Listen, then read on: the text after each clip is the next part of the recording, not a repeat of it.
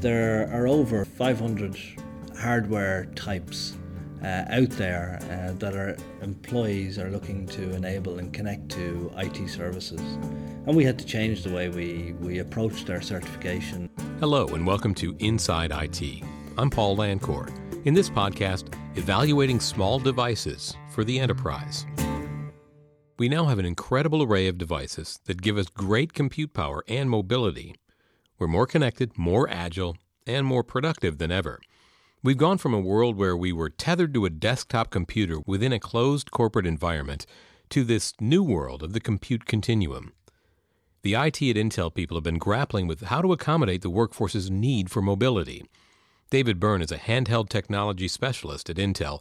He says an early step was enabling personally owned smartphones in the corporate environment in early 2010. And in 18 months alone, we had 15,000 smartphones connected to Intel IT services during that period, which was a huge growth when we consider we had 10,000 corporate provided devices. So they've actually surpassed the number of corporate provided devices. And in that sense, the control of what devices that employees wanted to enable was out of the hands of IT. It was no longer an IT provided device.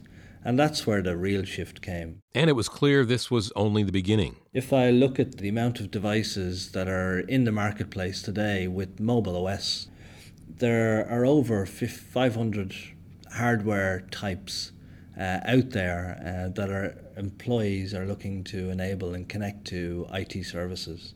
And we had to change the way we approached our certification and enabling services to all those employee devices. Now, the traditional way of incorporating new hardware into the enterprise was to do an evaluation of a particular device. But with this onslaught of new and highly varied hardware types, Byrne said that was no longer feasible. So we focused in around the OS, and then we tailored our certification process based on that need to have a very quick response when new devices came to market and new OSs were brought to the market. And that's where the significant change was for us as an IT group. Intel narrowed the focus to the top 3 to 5 OS types based on the market trends and business needs. Within this scope, Intel further evaluated only the most popular hardware models, focusing on how they interact within the enterprise. The device might be on a cellular network or might work with Wi-Fi hotspots rather than the company network. After examining what users wanted and what IT needed, Byrne says the evaluation process focused on 5 criteria. The security criteria. So this is where we work with the security team and establish the minimum requirements that we have from a security perspective, and also look at the marketplace to see how these features are enabled and the standards that are applied.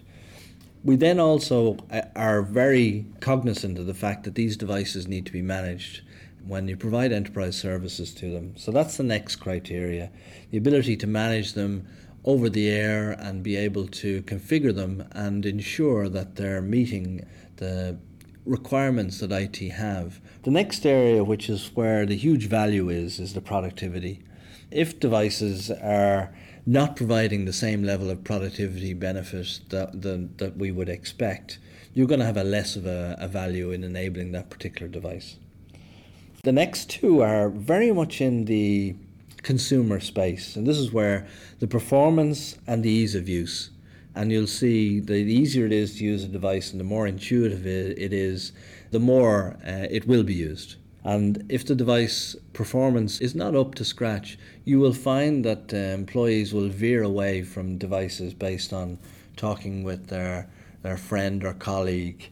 And you'll find that you'll end up enabling a device which never met the performance requirements and therefore reduces the productivity gain also. This gave Intel IT a quick process that could be applied to any device they wanted to evaluate for inclusion in the organization.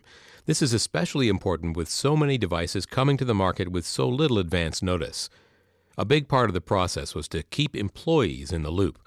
Byrne says the question becomes, how do I know if I walk into a shop that my IT will support a particular device? In order to answer that challenge, we have developed an internal site for our employees where they can all visit and get all the information of what OSs are supported, what applications can be enabled on them, and they go to one place, and that we would update that based on pending releases with an IT position of whether or not we can support that particular OS.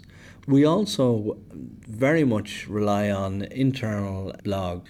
It's a social interaction site where users can help themselves as well as talk to IT and engage and identify features and capabilities they'd like to see in the future, as well as get information on will their device be supported, when is that on the roadmap, can we see the roadmap, and answering those types of questions. And we try and put it all into one place. And what does Byrne expect to see as we move more and more toward a compute continuum? Well, more tablets, as you might expect, which means a greater number of users producing content as well as just consuming it, and more line of business applications, particularly for the field sales organization. And we're finding again that the user experience is king here, and especially when it comes to applications on consumer devices, because if the applications aren't performing well, it's not alone will you not get the productivity gain, but you have what I'd call a disposable application. If the user doesn't like it, they'll use it once and they'll delete it. With solid policies and processes in place to evaluate small devices, Intel IT expects to be ready for whatever comes next in this transformation of the way we get work done. David Byrne co-authored a white paper on this very topic. To see that and a lot more IT information, go to www.intel.com/IT. For Inside IT, I'm Paul Landcore.